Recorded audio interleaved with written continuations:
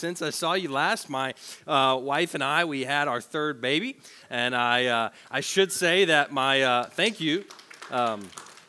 Don't clap for me. I should say my wife did the having part, but I was there for moral support. I tried to be an encouragement the best that I could, but my house has been a little different this year. We've had a lot going on, a lot of dirty diapers and swaddles and some waking up in the night, and I do my best to help out where I can, but taking care of a baby has been a whole different experience at Christmas. You know, I'm starting to see some contradictions in those songs about silent night and deep and dreamless sleep. I'm thinking, I don't know where that comes from. And it's been a really good visual, though, for my kids. I have a 5-year-old and a 2-year-old to tell them about baby Jesus, except my son, he's 2, starting to get confused. He thinks that we had baby Jesus.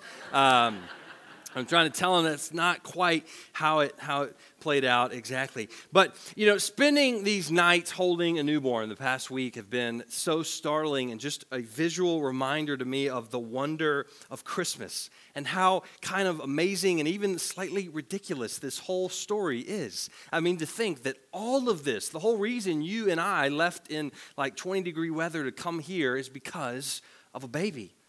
Born 2,000 years ago on a continent that many of us may have never even been on and spoke a language none of us probably understand, so long ago.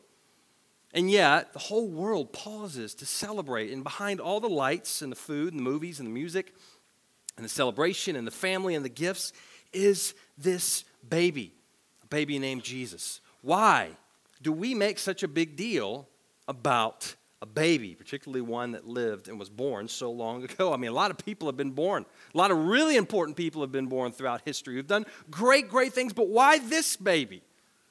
Still today, are we doing this?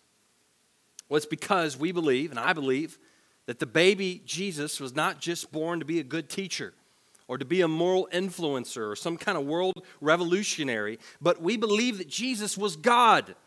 And that he is still God today, that he was God in a human body. And that's what I want to show you for just a few minutes this evening.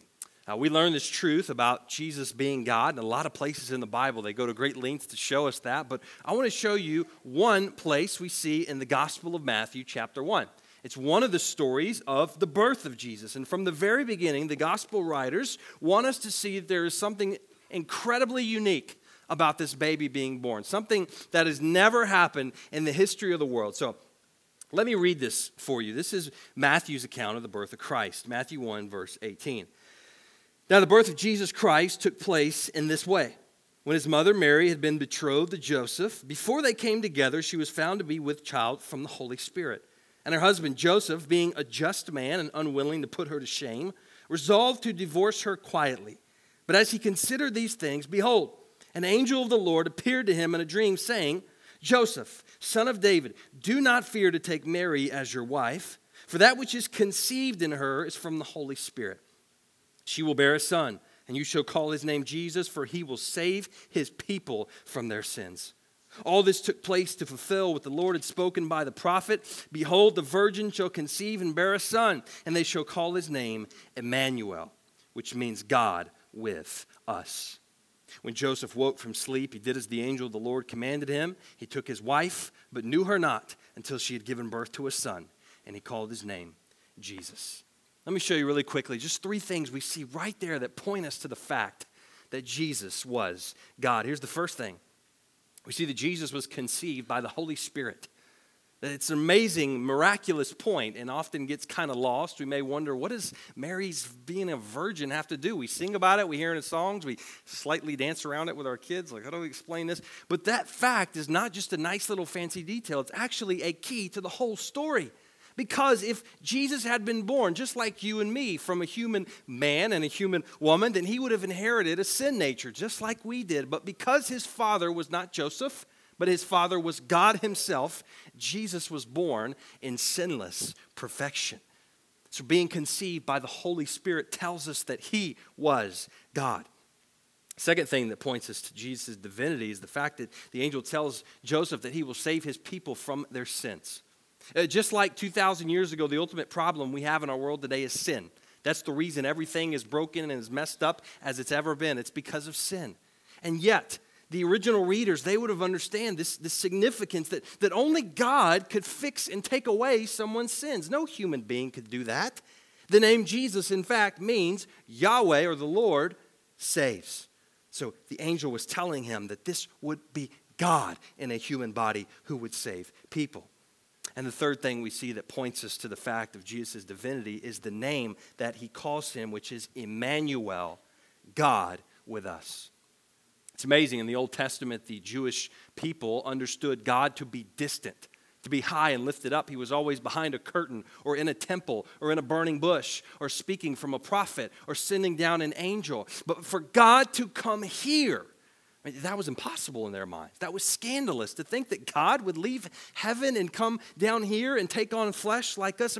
That was impossible in their minds, but that's what he says. He says, this will not be God coming, sending to us. This will be God with us. Jesus was God. So this is why everything revolves around the baby in the manger. This is why we make such a big deal. This is why Christmas is called Christmas. Because God came here to us as one of us. Can you just think for a moment how crazy that concept is? Like the one who holds up the world becoming an infant who could not hold up his own head. The one who feeds the birds of the sky needing someone else to feed him. The infinite, all-powerful, uncreated one requiring a diaper change. You think about that, changing the diaper of the Son of God? The whole thing is insane. Why would God do this? If this was God in a human, why would he do it this way? I don't know about you, but if it were me and God was going to come down, I would have had a big light show, electric guitars, bald eagles, the stadium packed. Why? Why did God do it this way? Well, here's why. God came for you, to become like you, to save you. God loves you. Do you know that? God loves you. He wants to know you, and he wants to save you from your sins so that you can come to him. And when we could not get to him, we couldn't be good enough. We're all sinners, including me. We couldn't get to God. He came down to us. He left the perfect heaven where he was in perfect peace and perfect joy and being worshiped by angels above. He left all that and come down here.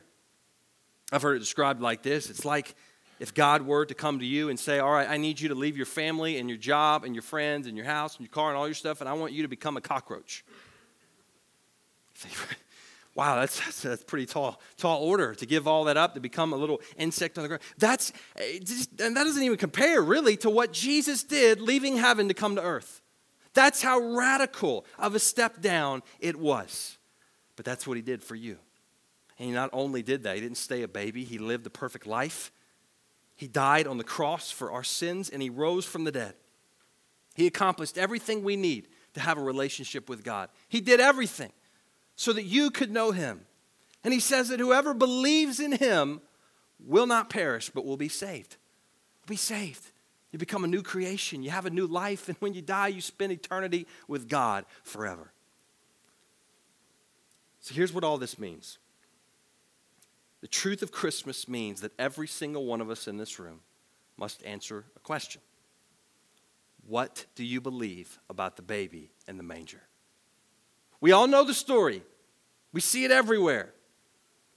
But what do you believe about that baby? Is he the greatest con man to ever walk this earth? He just made this whole thing up and duped all of us to celebrating every year something that was untrue? Or was he telling the truth? Will you dismiss him, reject him, despise him? Many have. Or will you call him your God and your Lord? Tonight, I want to give you an opportunity to trust in Jesus for yourself if God's leading you. Would you bow your head and close your eyes with me? Right now, if you've never made that decision for yourself, maybe you grew up in church, you've been to church, you heard the story, but you never for yourself said, God, I believe and I trust in you and I ask you to save me. I want you to pray silently in your own words. Just pray, dear God, I confess to you I'm a sinner. I cannot save myself. but I know you sent Jesus for me. I believe he was born and lived, that he died on the cross for my sins and rose from the dead. And today, I give you my life. I surrender to trust in Jesus and to follow him forever. Amen.